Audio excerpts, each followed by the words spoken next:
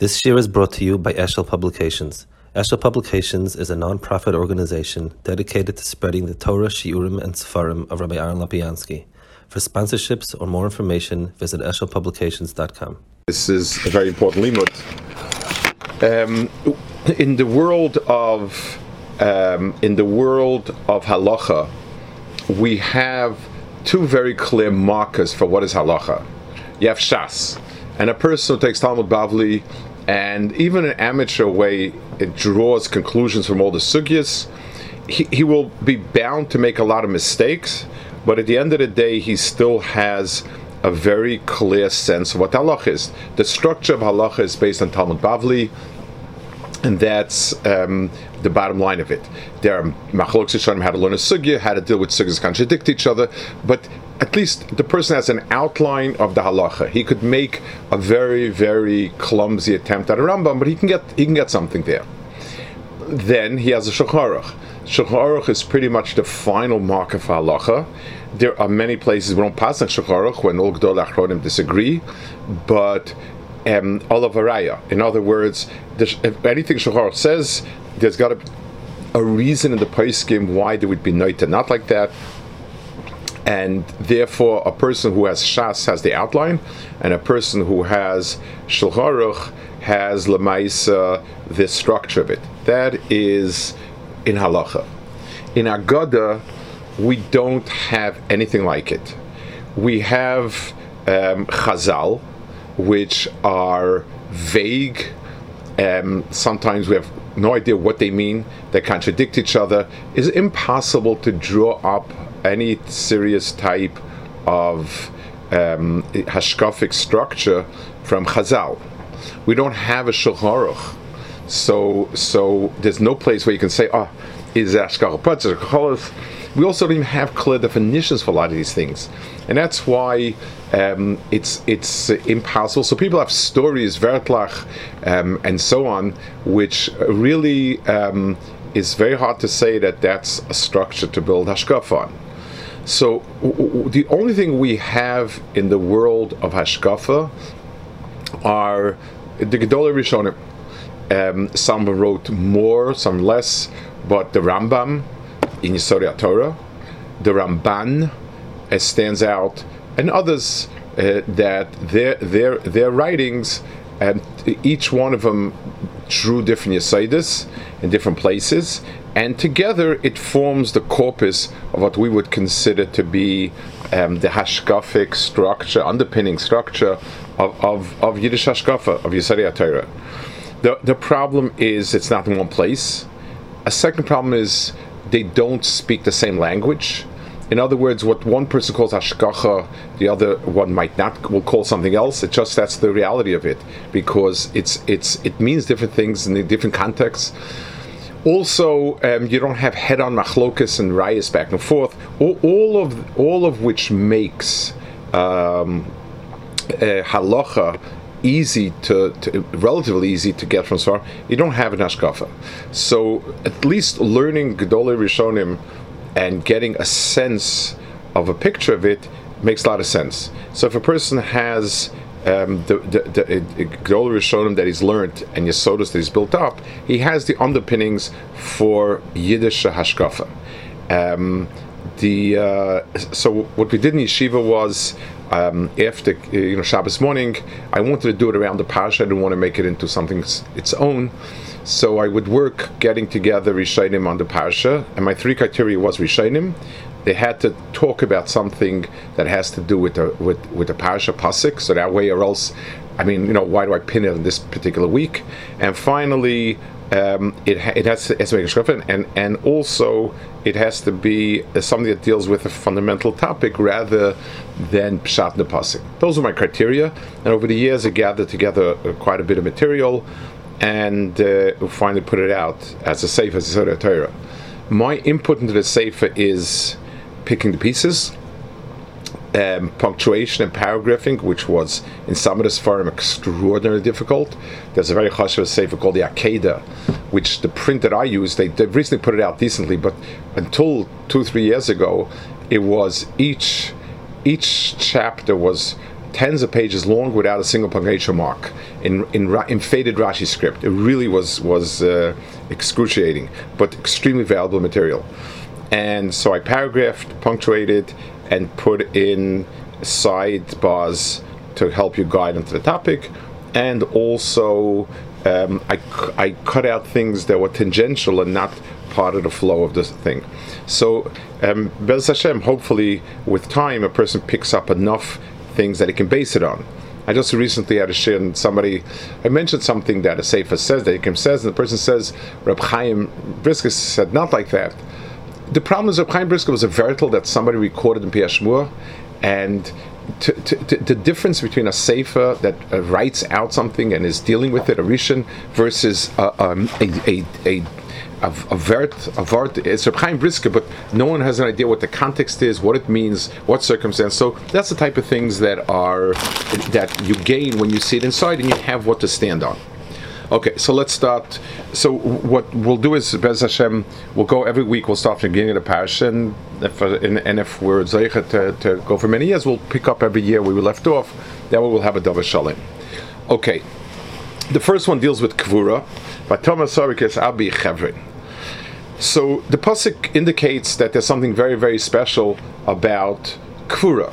Now, there's an inyan of kavod hameis, but that requires kvura. It doesn't require fighting over a specific kever, and kever is considered one of the most important acquisitions of Klal Yisrael. So the Rabbeinu Bechaya explains,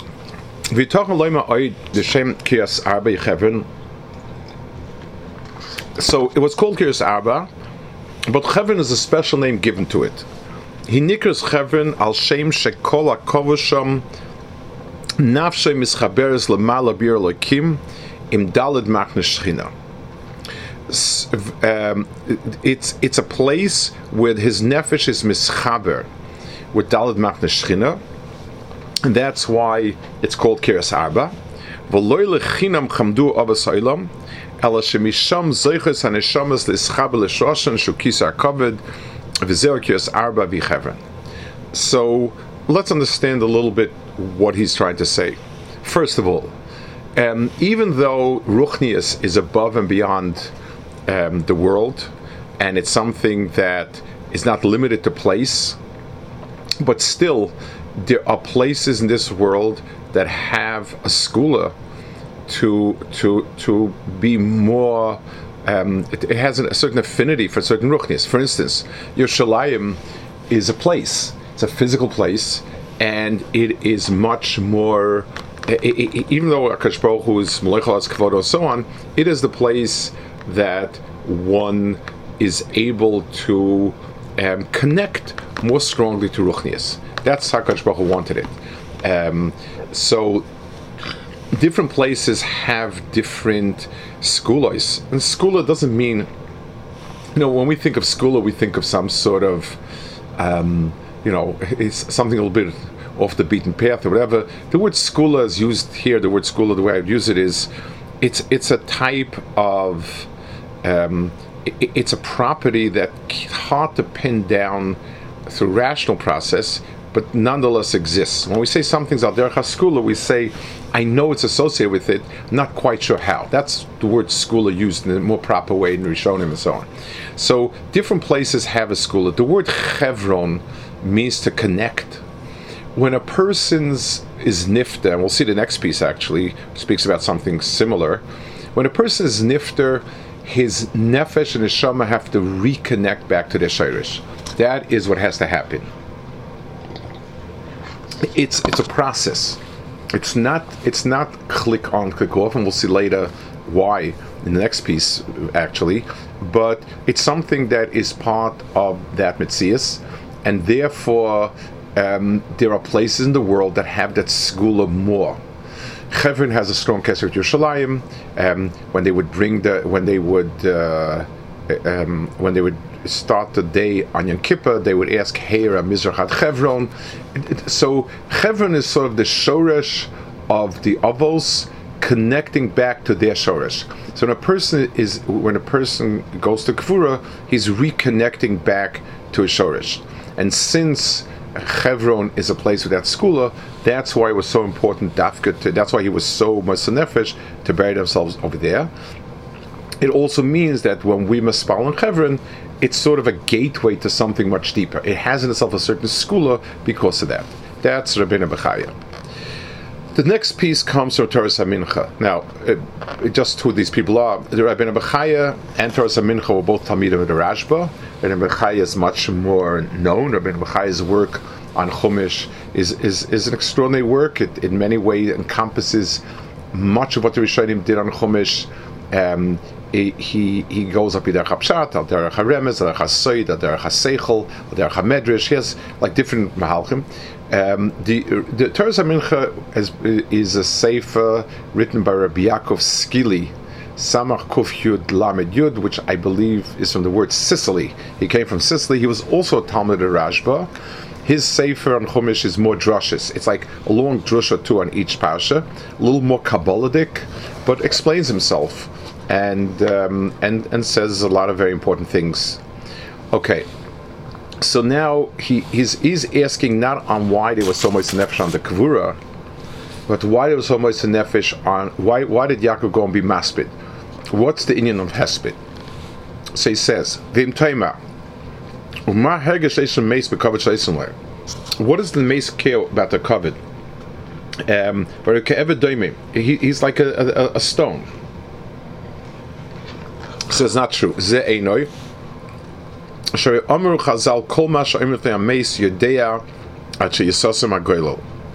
mace knows everything until stimas hagoylo. Vatam bazer mipnei hergel dveikus hanefesh beguf and yichol lepard ma'guf kolkach mehera.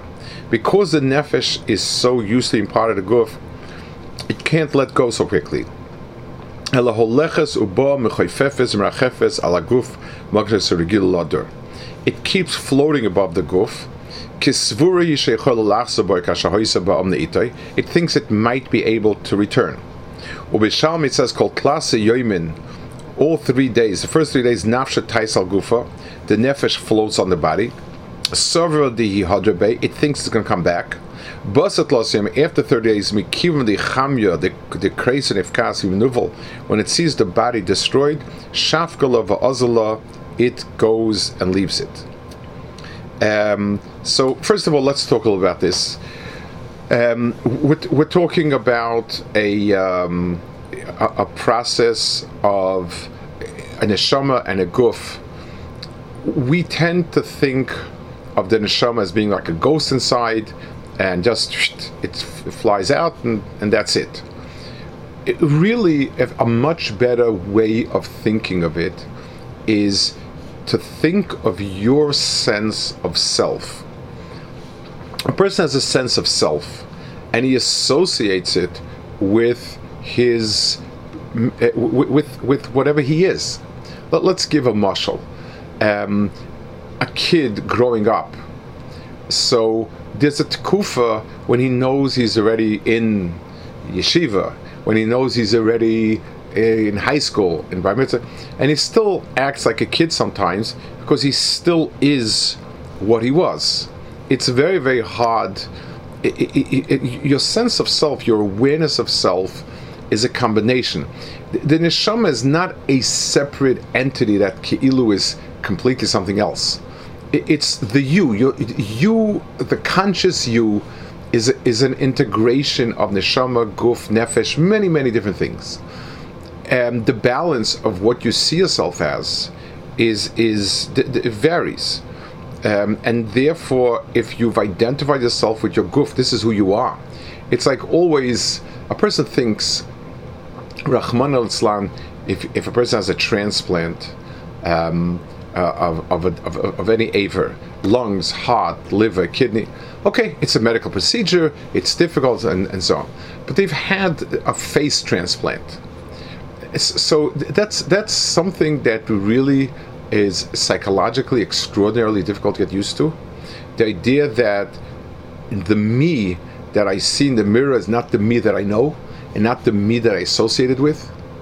And anytime people make transitions, people they get married. It takes a while till they stop thinking of themselves as a bacha with a wife, but it's a whole, it's a transition to begin thinking like a family person, a person who's in another country. All of these things,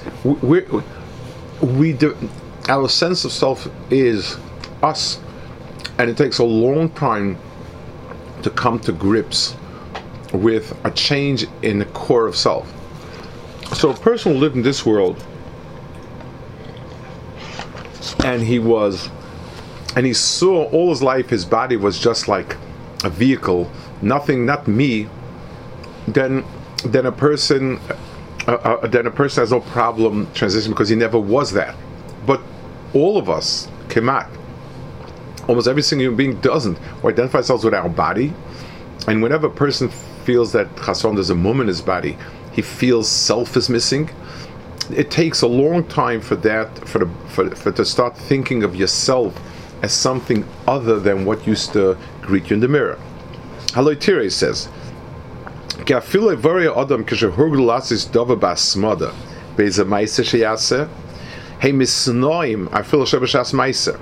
take a look, he said. Even a physical act becomes a reflex. So a Sefer's hand can move. He could even be not thinking, and he can do it unconsciously. He just kind of do it. If a person is gotten used to going someplace, he'll find himself going to the same place, because the body takes on a life of its own, and it goes a certain place. Even the lips, it says they keep muttering after you finish speaking. So you see that habit becomes actually what runs things. So don't wonder on the nefesh that it keeps trying to reconnect to the body, because that's the self that it knew. When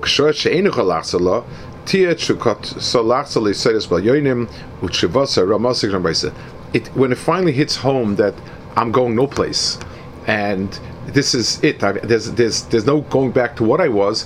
The nefesh begins to start thinking of itself as something else, as something ruchni.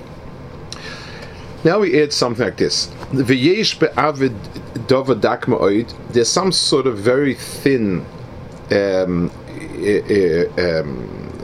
barrier, porous kenegdo ma'akva, which stops the nefesh. So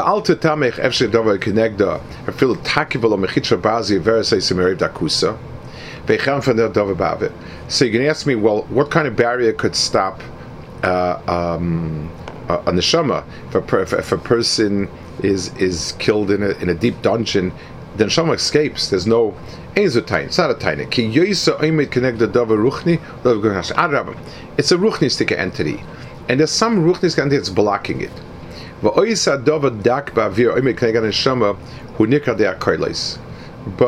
that thin barrier is torn through the koilos.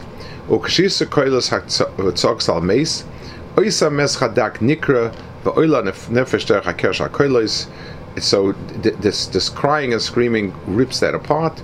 The nefesh goes up, and that's the reason for Hesed and Koilos. I want to translate a little bit into language that we could understand a bit.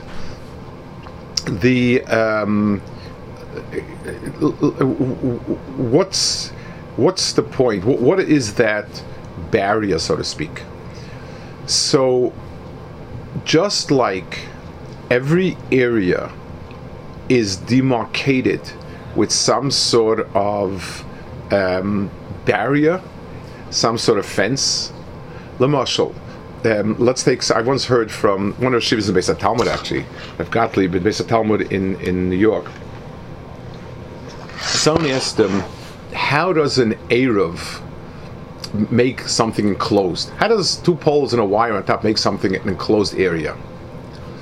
So he told him, because the person feels enclosed. The person feels that it's a section of area. We have a neighbor across the street, very, very fine, very special people. One of the children has some sort of, I don't know, it's like a motor difficulty, not sure exactly what, like has super sensitive, certain touch. A young boy, and they made a fence around the front yard that has many, many gaps in it. And he said it's because of the child. So I asked him, I mean, it's he can run out through, it's Paretz Merubah Lomed. He can run out anytime. What do you gain? He said he's not doing bedafka. He needs to have the sense of a barrier marked off in his brain. Like, this is up to where you can go. Then it's fine. So this is enough to give him that sense, and he's not going to go. He doesn't do bedafka, and he's not, he needs to have a more concrete sense of barrier than just saying don't go past here. We mark off areas. HaKadosh Baruch Hu sent the neshama down into this world. This world needs something to mark it off. It's ruchnius, so we don't know what we're talking about, but whatever it is, there's some sort of demarcation between this world and the other world. And as long as we're in this world, we're kept in this world, and this is part of what doesn't allow the neshama to go up. So what does the screaming and yelling help? The screaming and yelling helps because let's translate it again into something emotional. When a person tells me X, Y, or Z, I'm not interested in doing it. Difficult for me to do it. So I don't do it because it's difficult. I have my life, and someone just asked me to go and help somebody across the street. Hard for me. If the person screams or yells, that urgency breaks. So my sense of, listen, Sunday morning I'm here and this is where I am and I'm not going anyplace, even if it's a little bit good to do it, I'm staying here. But when somebody yells or screams, it's a statement, and to me it means this is extraordinary, this is unusual, this is something that is not normal, and it breaks the barrier, so to speak. So the sense of, for the nefesh, the sense of leaving this world, the sense of finality, of closure, is the b'chias and the koilas and the so on of the hesped. So there's the inyan of hesped is a sort of a siyua to the nefesh to understand that its life is over and it has now a different surah. He is zechron al-vracha. He's no longer sheyichya. V'hine emes v'nei nochen kikeinu balakabol amitis. Kakoilus v'neginim mefanan eshamayim v'eshchokim lal satun v'koshasham. Ki yesh ba'avedova mafsik makal al-soch hashval l'morim elyon. He says this also later on by Shir Salavim, if I'm not mistaken. He speaks about it. Just what is the maila of singing or any type of when a person is davening, for instance, the singing and the kolos that he associates with the davening. I mean. And the answer is, we tend to take things to within our world, within our mitzias, and those things are, they sort of reach a certain. They don't go far emotionally from us. When a person sings, it sort of breaks that emotional circle that's around him. And it helps. So they go together. The way he pictures it, it helps it break through that barrier to go to Shemayim. The way it breaks through our barrier of the norm. I was amazed. There is in the davening Yom Kippur, after the avoda, after Sarug Malchus, right before Sarug Malchus. There's like these piyutim you say very, very, very quickly, because the avodah has just taken a lot of time. Sarug on the radar screen, and people begin to think of Mincha Nil already. Those piyutim are said very, very quickly, and they're basically all about how wonderful things were when the Beis Mikdash was around. How since then it's terrible, and how Lasid Lavo it's going to be, and please save Klal Yisrael, and so on and so forth. Fine, those are said like the speed of light. This year I heard from a beautiful Hillel Palei sings it. It's stunningly moving, simple tune, but stunningly moving. The words take on a life and a meaning. And Matzi and Kippur, but in Yeshiva, I played it for them. I unfortunately don't have the ability to sing, but I played it, and everybody was like enraptured. Everybody sat and sang it again and again. I was thinking to myself, the words mean the same thing. It's what happened. The effect of the music is something incredible. The same words. It's V'siteinu Shemus Hila, and you should Klaisol. You should show everybody how much you love us and take us out of the gullus and bring us to Gula. But there's a certain emotional habit, like these. Anything that's in routine and norm, anything that's in a circle routine norm, doesn't have emotion to it, or else we'd go out of our minds. So it's like a child. When you have your first baby, the first time it hurts itself, should we call doctor? Then okay, that's part of it. That's how we work life. A niggin is something that breaks through that, and therefore he says, David mizamo.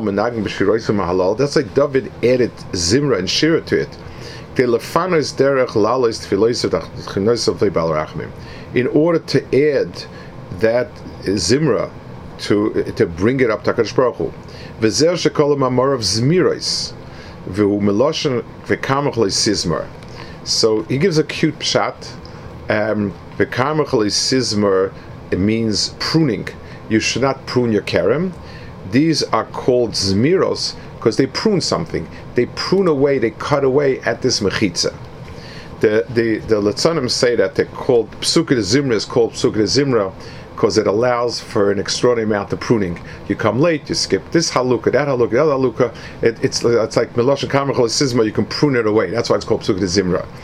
But he says the word Zmir over here means it breaks away, it prunes away at the barrier that we would call habit. That's why some are called tzaka, some are called tchina. Koil Hashem Eza, Koil Hashem Eschanan. Ahavti Gish Hashem Eskol Technurai. So the scream or the yell is always, it's there to pave the road. So when you have the tzaka and so on the mace, he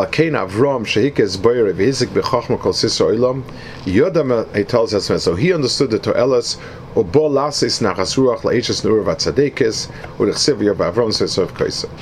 Torah Mincha is giving us a Havana in what Hesped is, in what Haromas calls, Mira, and so on, with the understanding that on a Ruchnistic level, different worlds have barriers. In Kabbalah, they speak of the different worlds to be parallel to the body, and obviously that's always Kabbalah. But there are parts of our body that are they're secluded from each other with a membrane, and the membrane is not that big; it's just a thin membrane. Around the lungs we have, around the heart we have, the intestines, and these are extremely important because they don't allow for infection to go from one to the other and so on. But they're very thin membranes, and those are used a lot as mishalim for different barriers, so to speak, in the worlds. The point is, each world is a self-contained unit because of a barrier of sorts. And tzaka, zimra, shir, all that are possible, are things that actually break that barrier. Let's see one more piece. I just want to, and then we'll see if anybody wants to discuss anything or questions. This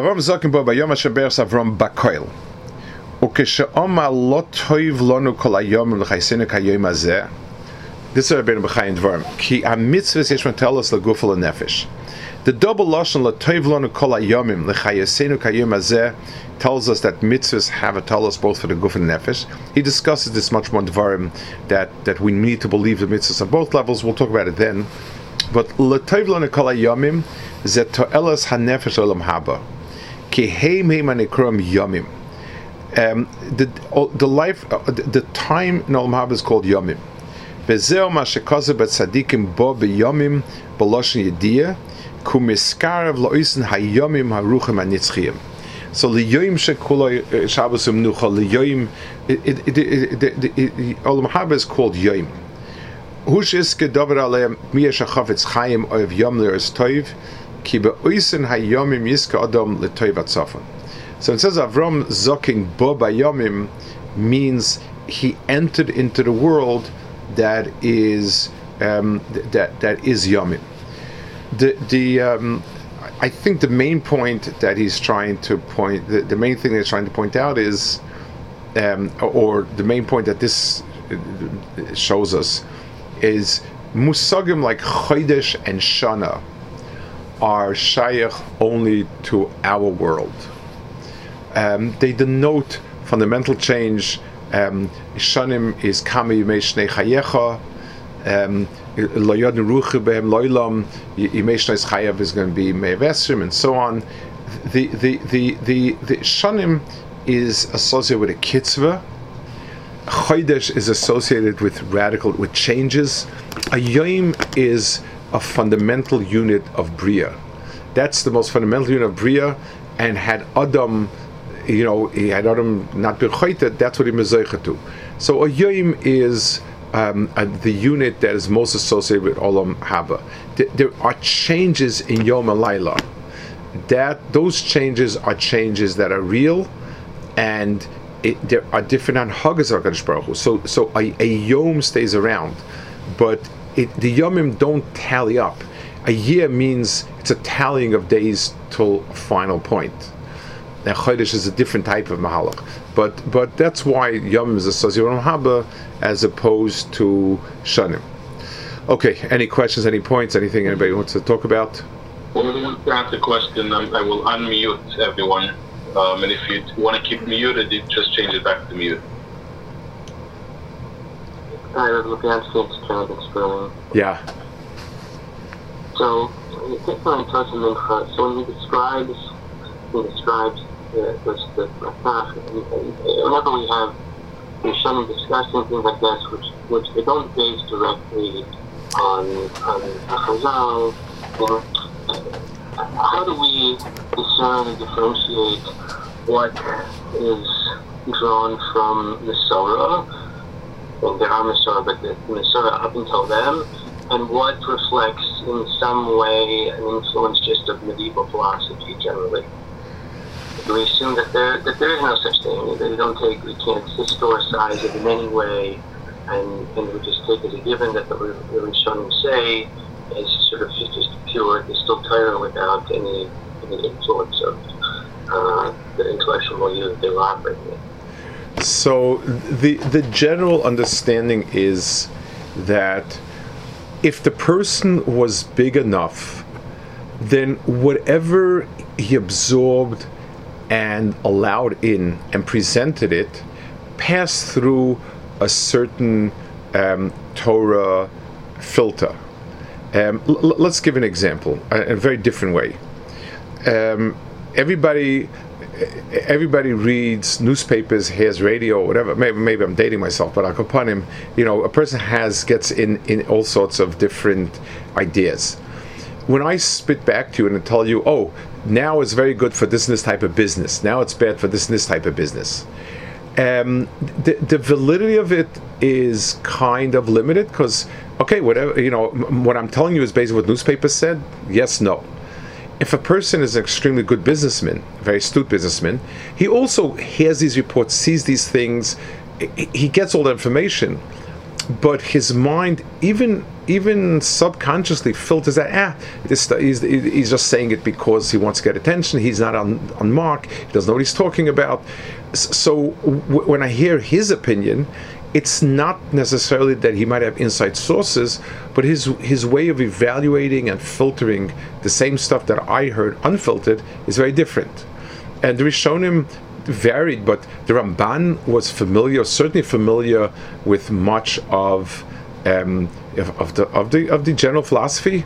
I mean, he quotes it at times, he uses some Zilshonos, it's clear, but the Ramban's filter is such that we feel that the ideas that he allowed through are correct. There are other people who are contemporaries that we feel they were philosophers first and Torah personalities second, and we take it with 3 grains of salt as to should we accept it or not. So it's the measure of the person. So of course, many ideas presented by Rishon did come from maybe an outside source. They came from the way he saw things, but the measure of the person gives me the measure of has it been filtered, evaluated, and presented Torahic, or is this a from Jew echoing medieval philosophy? That's really so that depends on our sense of the person. I want to ask on the previous piece on Taras Mincha. Yeah. It seems like from the Yerushalmi that it takes 30 days for the neshama to leave the body. Yeah. In Gemara Baruchas in the Bavli, there's a whole sugya on the Mason that it sounds like that it takes 12 months until the body. So that's part of the. So we obviously we're going to assume that these are different dargas. The fact that the Torah gave different periods of avelus, it means that each one of them you still have. If we mourn our parents Yud Beis Chodesh, so that means for 12 months there's still some shaycha, some kesha. The Yerushalmi could be speaking about one certain darg of nefesh that goes up. The main part of nefesh, there's nothing left. It says in some other places that around the cave at there's always something left. We're talking about so many different dargas of nefesh shama. It's very hard to say machlokes. You'd rather say they're addressing different nekudas. Shloshim is the main period of Avelus. Shloshim is Avelus. Even by Avivimoy, Shloshim is markedly different than Yud Beis Chodesh in terms of Chomer and everything. So we assume that the main Avelus, the main connection is over at Shloshim, and Yud Beis Chodesh there's still some remnant of it. Is there a difference in tzaddikim and that they will detach faster? So it's actually the other way around. We'll see in Parshas Vayichim, it's Hashem. It's sometimes by tzaddikim they never leave because for them there's no difference. And a super tzaddik like Rabbeinu HaKadosh, Yaakov Avinu, they lived in the world of Kedusha here, so the low mace applies to it. So on a generally speaking, the answer is yes. The more ruchnis a person, the easier it is to detach. But for somebody like Rabbeinu HaKadosh Yaakov, who's Kadosh, Kadosh Yaakov and Rabbeinu HaKadosh, they are totally detached from this world, and therefore this world is they never lived in this world. So for them, what's the difference? Their guf is ruchni and so on. So it goes, and then it comes around full circle that the person who's super kaddish is here forever. That's the flip side of it, so to speak. Okay, good. So okay, ha guten, bye. Thank you.